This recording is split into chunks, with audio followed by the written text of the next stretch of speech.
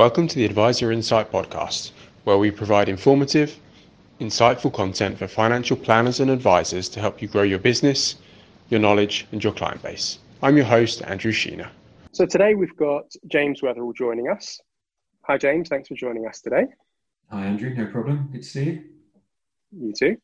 James has been in the industry for 12 years, starting at IFG in 2008, before setting up his own practice, Weatherall's, in 2014. We're going to discuss an innovative method that James has been using to grow his business quickly and organically while maintaining the ethos of his business.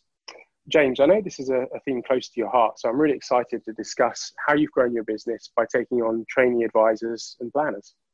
So when you started up on your own, did you already have the intention to take on trainees to grow your business? It all began really when I landed my first employed role. I was 25, trying to get into advice with a few years of professional sales behind me. And it was very difficult at that point getting into the profession. No one was really looking for trainee advisors or looking to hire. Right. It was quite a struggle to actually get my foot on the ladder in terms of getting into financial advice. So when I set my business up, I was very keen. I'd already done work at IFG, taking on interns and doing some lecturing and mentoring on a voluntary basis at MMU Business School.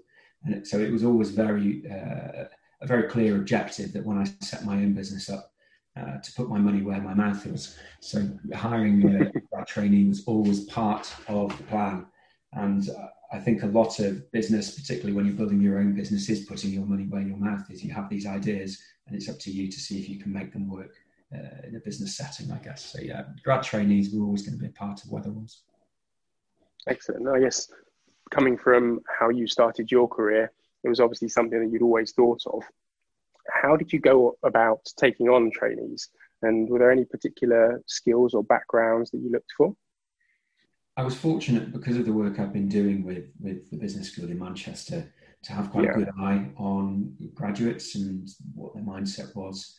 And I found that using those links, I had good reach into the economics grads, accounting and finance, banking and finance. That seemed to be the right sort of place for me. They did do a financial planning course for a short while, but I think it wasn't heavily subscribed. That's another line of discussion as to why. But finding grads with those sort of disciplines, finance disciplines, economics, they seemed to have the right sort of core skills, or at least numeracy and understanding of economics and business, I think, to make a good starting point as a training advisor. Okay. And do you think, because you touched on something there that's quite interesting, do you think graduates and those in their early 20s are aware of the profession?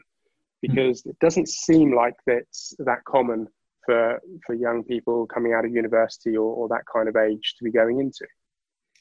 Absolutely not. And this is something we've got to do more as a profession to remedy. Is you think about law and accountancy, very old professional vocations, and they are popular. Lots of undergrads want to study, lots of students want to study to be lawyers, to be accountants.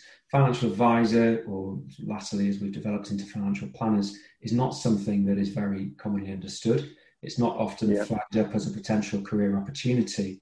And I find when I do the guest lectures at MMU, when I take on mentees, often they're in their second or even third year, and many of them don't even know this is a career. It's something that's open to them.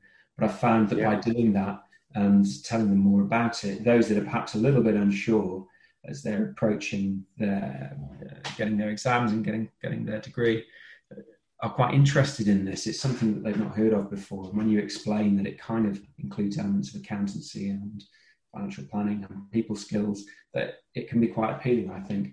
What I've found is there's quite a lot of people that do accounting and finance courses, but actually come out of that deciding they don't want to be an accountant. And this seems to be quite appealing to those type of people. Well, yeah, it does seem to, obviously, as a profession, it's a bit more people-focused and a bit more interactive, and you're involved in people's lives a lot, which can appeal for those people who are obviously numerically focused or investment-focused, but also want to have a bit more interaction with people and a bit more involvement. Yeah, that's right. And it's that people element, isn't it? I think a lot of finance jobs can be a little bit you don't really see the end result of what you're doing necessarily. If you're in asset management, you can be a good asset manager by making money and getting a return on investments. But financial planning is where you're really hands-on. You're seeing the results of your qualifications, of your expertise, what it's doing for those people, those clients, how it's changing their lives and helping them get to where they want to be. So I think those who have good interpersonal skills and want a career that's perhaps not just about the money and about the numbers, it's quite a paying proposition. But as a profession, we've got to do more to raise awareness and to bring more young people into this profession. Yeah, absolutely. I think you're absolutely right there. I think I read only 18% of firms have a training scheme in place for new advisors. How did you go about bringing on trainee advisors as a small and busy practice when obviously you've got a lot of responsibility, a lot under your ownership? How did you go about doing that? So something that I wanted from the beginning and that I found to be really important is having a structured development plan and having milestones. Right. I think there are some firms that bring on trainee advisors, and to them that means giving someone a financial administrator role and saying that they will support their qualifications, and then maybe potentially possibly someday they might become an advisor. And you see that quite a lot, where actually there's not the structured progression, and some of the people in these roles kind of they become a bit demotivated because they can't really see how they're going to ever get to that position. So I wanted to create something structured and had clear timescales, clear milestones. And so I built it out in such a way so that they would pass or aim to pass 3 diploma qualifications in year 1. So 1 exam per trimester and 3 in year 2. With the 3rd year then focusing on interpersonal skills, advice delivery, presentations, culminating in them getting their competent advisor sign-off and getting rubber stamped. I built a package whereby they would come in on 18,000 basic. We would pay for their qualifications, we would pay for any revision days, study aids they needed, and for each exam they passed, they would get an uplift of £500 to their basic salary. So we're effectively saying, hey, we'll support your study, we'll pay for your exams, we'll pay for the revision and give you the support to help you pass them, and we'll give you more money once you've passed those exams. And that's worked quite effectively. And we also have a bonus scheme for all support staff in the business where they receive 10% of salary each year. And of course, there's a bit of encouragement there as well. So increase your basic, your bonus is based on your basic salary. So your overall remuneration starts to build. So that was the structure, get them thinking about exams, get them moving through exams fairly quickly. But I've seen other businesses where they've put a lot of pressure on trainees to get their exams in a shorter time frame. And I've seen people feel quite demoralised or a bit swamped by that. What is easy to forget as an advisor, I think, is that when you're working a full-time role, as a trainee and learning the ropes, and you've then got to go home and do 4 hours study every evening or managing your time, it's not easy. It's a lot to ask of people. So I think for me anyway, 3 exams per year seems about right. And most of my trainees have hit that or thereabouts. If they've gone over a bit, then that's fine. So you found it's the right balance in terms of incentivizing them enough, pushing them enough, but not overloading them and too much pressure for them. Yeah, I think so. And we do provide, there's a discretionary salary review at each year anyway, like all of the staff. So if they're exceeding, if they're doing particularly well, they're taking on more responsibilities, then I'm happy to review their salary as well. So they're not just going to be on a 2-year timeline to earning 21,000, which obviously isn't a great deal of money. And it's trying to balance that recognition that they are coming in from the bottom and learning the skills, so they can't expect to come in on a huge salary, but also putting them in control of developing their own earnings.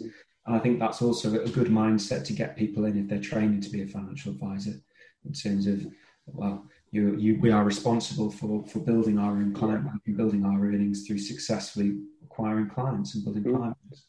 It's fascinating, really, because you've put together a very structured framework for those trainees that you've brought in, which is, I guess, relatively rare in such a small company to be able to offer that to people. We're on our 3rd graduate trainee now, so we've seen this. We've had time to implement this and see it run. My first trainee is now a fully qualified planner and very good. Fantastic. Second has just got his diploma qualification, so that was a champagne moment. And my 3rd is currently, she's passed 4 of her 6 exams. So we've refined it a bit along the way, but it seems to work well. I know there are some firms who mandate that their trainees get chartered before they advise.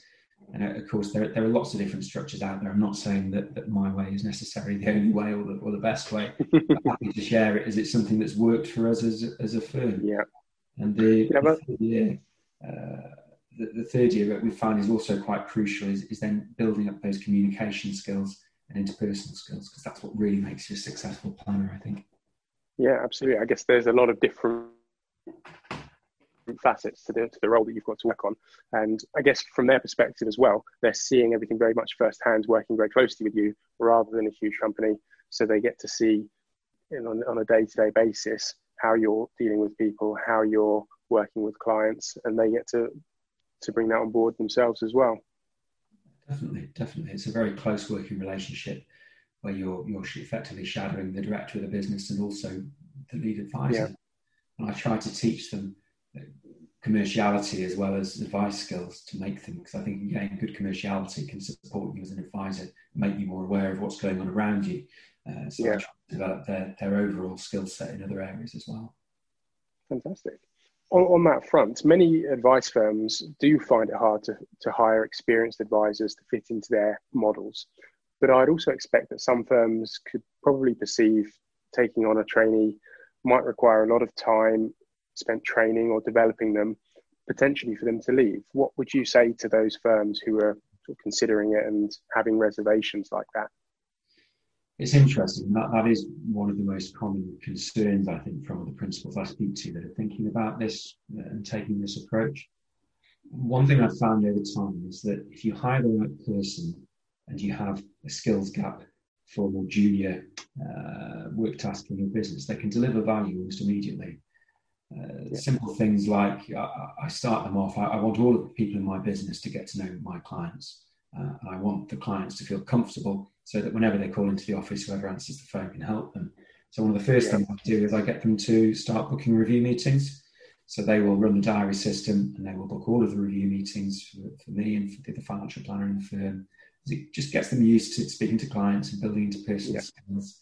They can start preparing valuations, talking to providers, the real basics of financial administration that don't take a huge amount of experience to do. They take some training and getting used to, but if you're paying somebody an 18,000 basic as an absolute fresh recruit, and they're learning these skills and they're taking these responsibilities off of other staff so they can focus on other things, actually then they're delivering value from the off.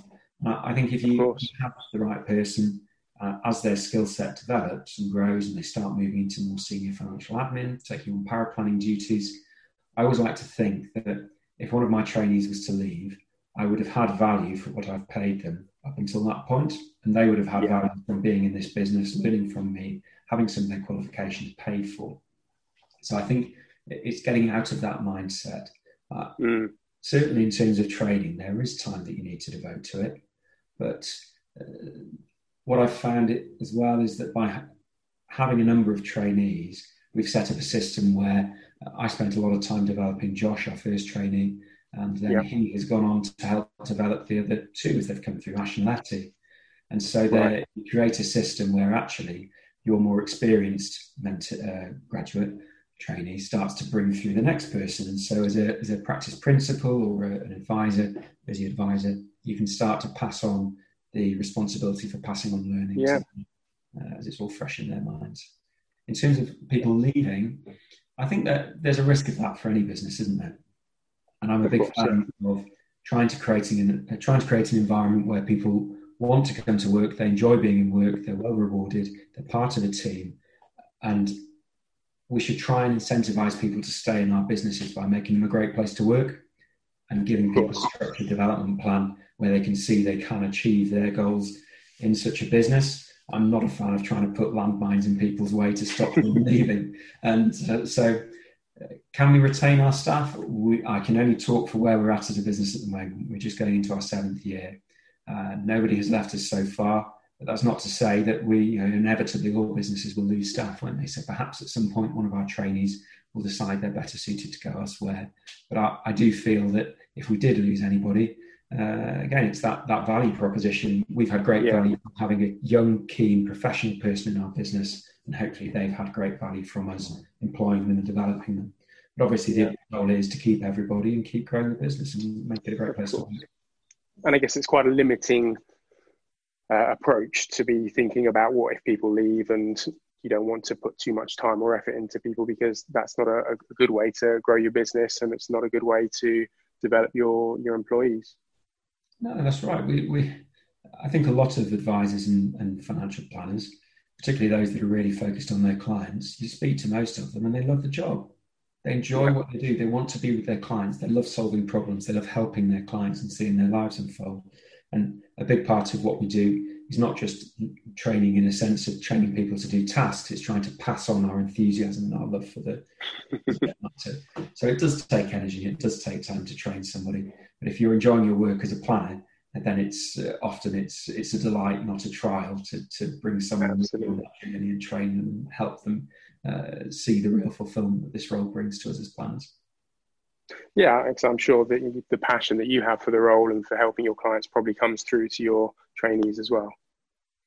Yeah, I like to think so. Yeah, I do. Didn't want to put you on the spot to sort of blow your own trumpet there, but I'm sure it does. I think it's hearing the way they talk to one another about client situations and things that as a business we've solved and helped clients with, and hearing how enthusiastic they are for some of the solutions we've found or the good situations that have we've delivered for clients. Yeah, it's really rewarding seeing them really enjoying the job. Yeah, fantastic. And it's a long way off because obviously you're still young, but are you more confident about the eventual succession plan of your business and your clients because of bringing through younger generation of advisors and planners? Yeah, massively. It's a key part of my own succession plan, I suppose, and exit strategy. Again, as planners, I'm 37 now. I set my business up at 31. So yeah, I have a few years ahead of me, I imagine, in terms of working in my business. But we, just as we do with our clients, we're financially planning, we're looking to the future. So I'm thinking, what does my long-term future look like? And I think a lot of us as advisors in the advice community, everybody looks to the consolidators as their exit plan. Okay, so maybe you sell out to someone like St James Place, maybe you sell out to one of the big consolidators. That seems to be de rigueur. They're very hungry at the moment. They've got a lot of appetite. Buying there's a lot going on right now, isn't there? Advisors, it's an active market. But everything is susceptible to market forces, isn't it? And just because it's an active market now, who's to say it will be in 5 years, 10 years? And part of my financial planning with my clients, my business owner clients, is to get them to a point where they are not reliant on a capital event sale of their business to meet their objectives. And I try to view things similarly in terms of my own plan. And this is where the graduates come in, is that I want them to be with me and to go the distance. I've got talented young people training to be planners, learning to do things with my philosophy and my approach. I'm not saying it's necessarily the only way or the right way, but it's how I've done business and how I've had success and how I see things. So by developing them and making them into successful planners in their own right, I then want to give them an opportunity to buy into the firm, some sort of discounted share position. So build their careers, build their earnings, make them financially secure in themselves because they're successful planners, and give them an opportunity if they want to go further to actually buy into the firm. For me personally, it means that I can, perhaps achieve a little bit of capital at that point and de-risk myself a little bit. So I'm not fully contingent on the future sale. I'm starting to release some of my shares at that point. And then I've got young, ambitious people who are going to be a driving force in that business as well. And then perhaps over time, there could be some sort of staged buy-in where they acquire more shares and I release myself from some of those shares. And so that's an interesting, that's a really interesting perspective on it, because when we were first discussing having this conversation around this topic, I had really focused on using this way to grow the business, but I didn't really think about it too much in terms of the advantages of actually succession planning for your business and for your sort of timeline as well. So that's actually a really interesting way of looking at it. Yeah, and for smaller businesses, I think a lot of the small to medium businesses that have a really strong culture and are very values driven and are very client focused. And if you talk to a lot of the people that run these businesses, when they talk about retirement, if you want to max out and just make as much as you can, you go to a consolidator. But there's also a lot of people that don't like that model because they're their goal is to receive a decent value for their business, and it's their life's work. But actually, the priority is making sure that their clients are looked after, that they don't sell them down the river, that they pass them on to a firm, to somebody that's really going to look after those clients. And if you think about that, it's quite hard to find another business that is a perfect partner, that's a match in that sense, and that can afford to have the appetite to acquire you. But actually, what better person than somebody that's worked in your firm for 10 or 15 years, that does things your way, that has your values, that uses your system? I mean, that's the perfect person to pass your clients on to over time, isn't it? Of course. Yeah, that's another good perspective on it as well, because I've worked with you on a couple of clients in the past, and obviously it comes across how much diligence and care you've got to put into looking after those clients and helping them on their journey, however far down that journey they are. And then when it comes to the time for you to set up or for your business to move on, you don't want them to go to a stranger necessarily. You want them to have some, consistency and someone that is going to look after them in a very similar way that you have. Yeah, that's right. Continuity, true continuity. Yeah, I think that was the word I was looking for.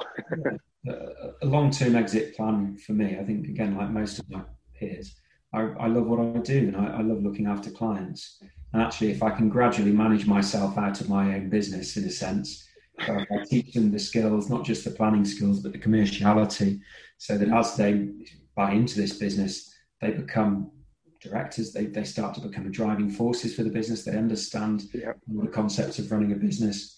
If they want to perhaps just buy me out gradually, and I continue as a chairman, light touch manager, a sort of a custodian, shall we say, or the caretaker. Racing your cars a couple of days a week and popping in the office for a couple of days a week.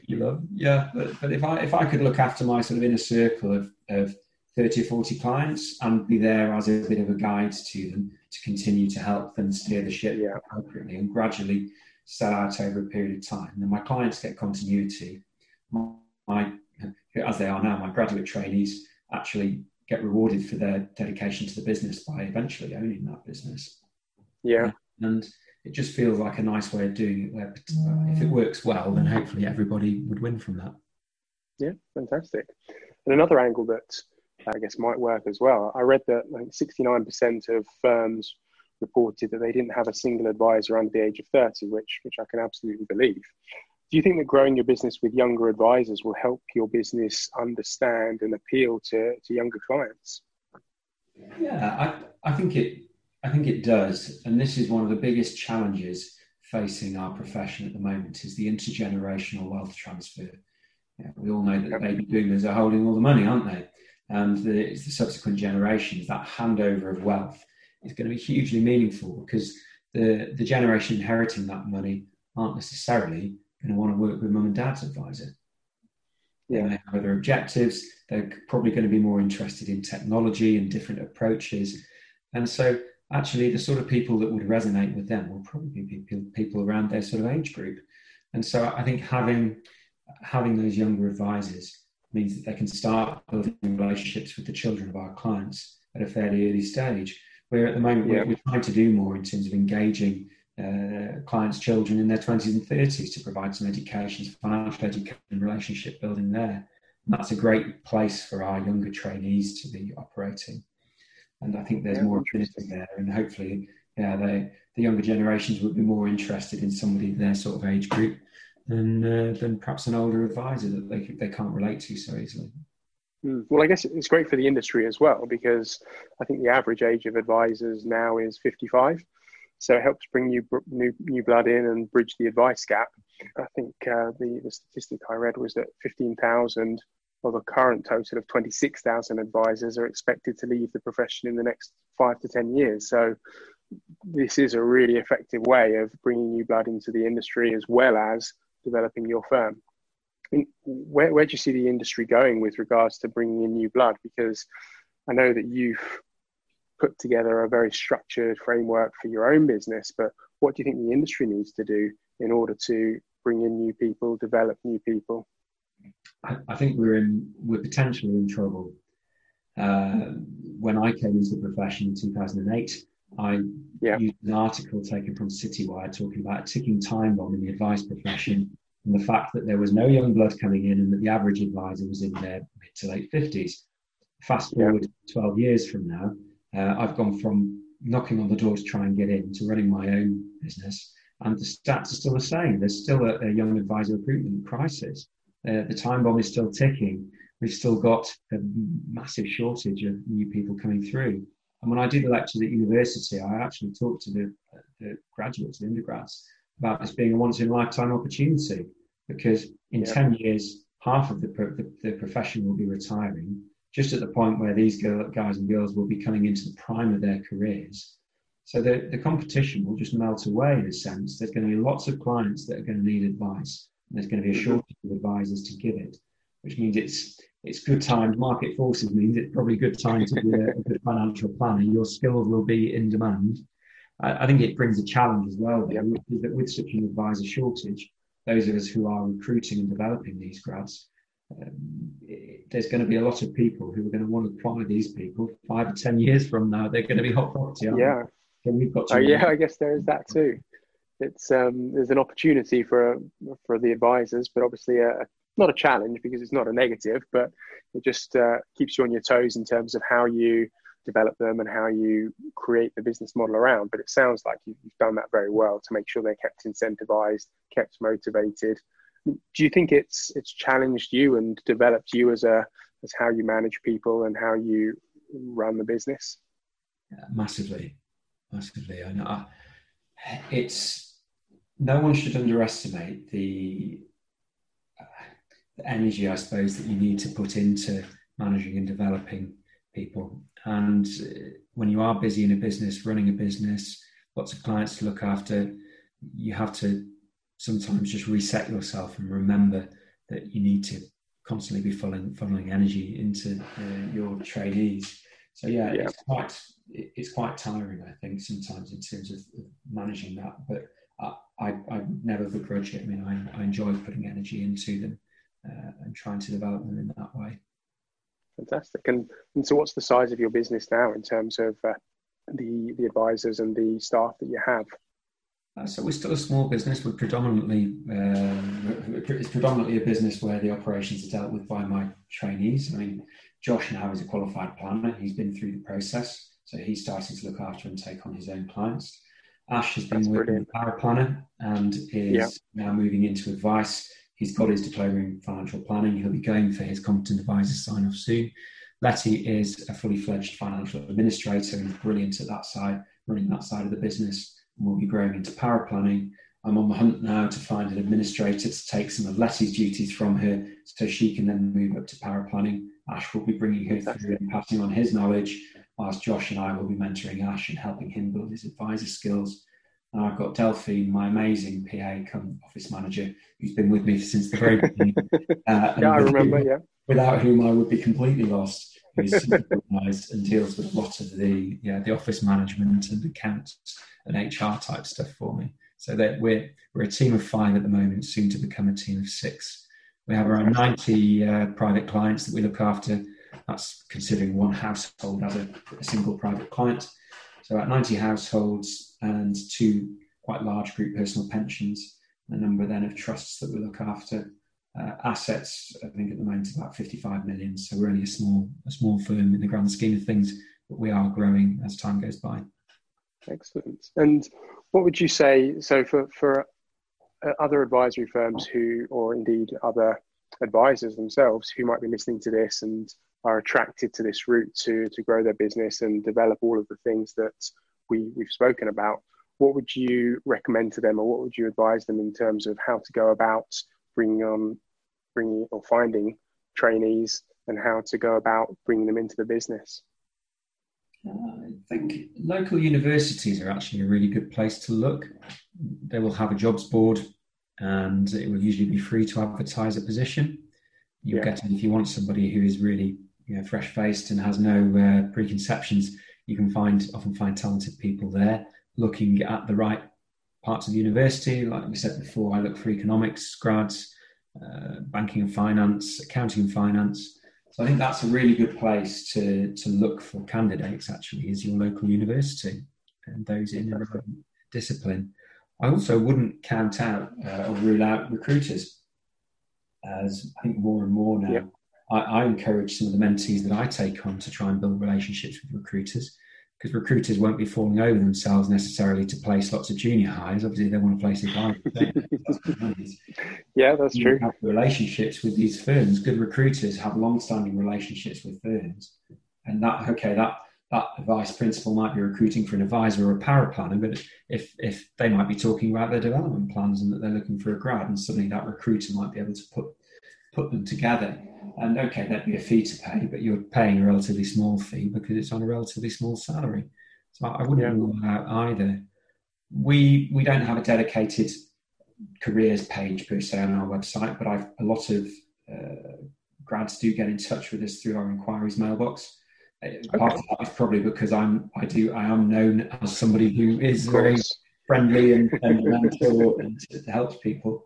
But it's not just me. I think a number of my advisor peers in Manchester say they do get approaches. So I think, speak to your local university, look for their jobs board, speak to your recruiter contacts, and be open to young people that add you on LinkedIn or want to go for a cup of coffee or whatever it might be. Okay, that's interesting. And was there, did you mention that you were putting together something for potential graduates or something more structured for people in the local community who might want to go into it? Well, I'm always bubbling away with ideas and what more I can do in this space. The problem is, because it's all voluntary, it's quite hard sometimes to find the time.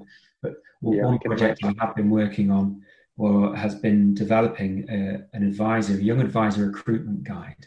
And this was first done. We're a member of Sense Network, and with Phil Young's help, he drafted a copywriter to come in and interview me and talk about some of the process we've got in our business, and then start to write up the foundations of a sort of off-the-shelf advisor recruitment guide, which Phil and I have then sort of edited. Yeah. And that has gone out to the Sense membership, to AR firms, about 150 members in Sense. And it's designed, I originally conceived it because there must be lots of small to medium businesses who haven't done this before and who might have an interest. Yeah. It's quite daunting if you don't know where to start. And it was never intended to be the definitive guide to young advisor. There's different ways of doing things, of course. But it was, there's no agenda to it other than I want to see more good young people come into the profession. And I want to see more of my peers enjoying success, enjoying recruiting young people. So this was a way, hopefully, of just helping other businesses, other small to medium businesses get started in this area and give them some ideas. And so that's gone out to the Sense membership. I'm putting the finishing touches now on a more general version. I'm going to put that out hopefully through the PFS, through some of the main financial news portals. I'm going to host it on our website as a free download. Again, there's no agenda to this. It's not to be monetized or anything like that. It's just something given free in the spirit of goodwill to the community, to the advice community, to say, hey, if you want some help, if you're thinking about this, maybe this can help you if you're looking to build an advisor recruitment proposition.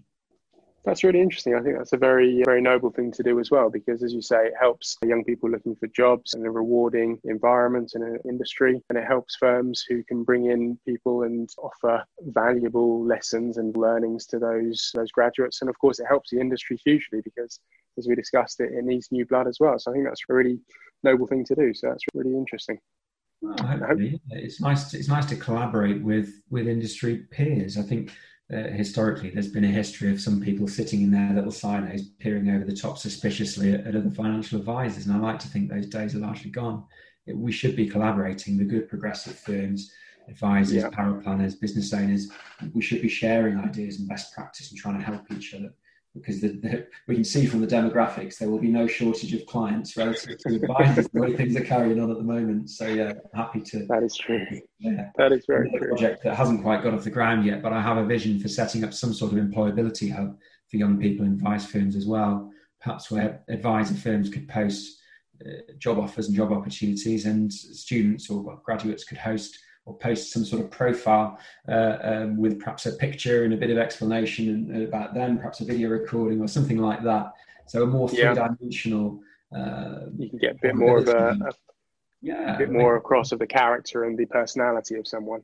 Yeah, could that be something that would work? A central repository, so advisory firms could post up job opportunities, and candidates could be paired with them in an environment where it wouldn't be recruiter fees or anything like that. I don't know. It's just an idea, but that's something that I'd like to. That's interesting.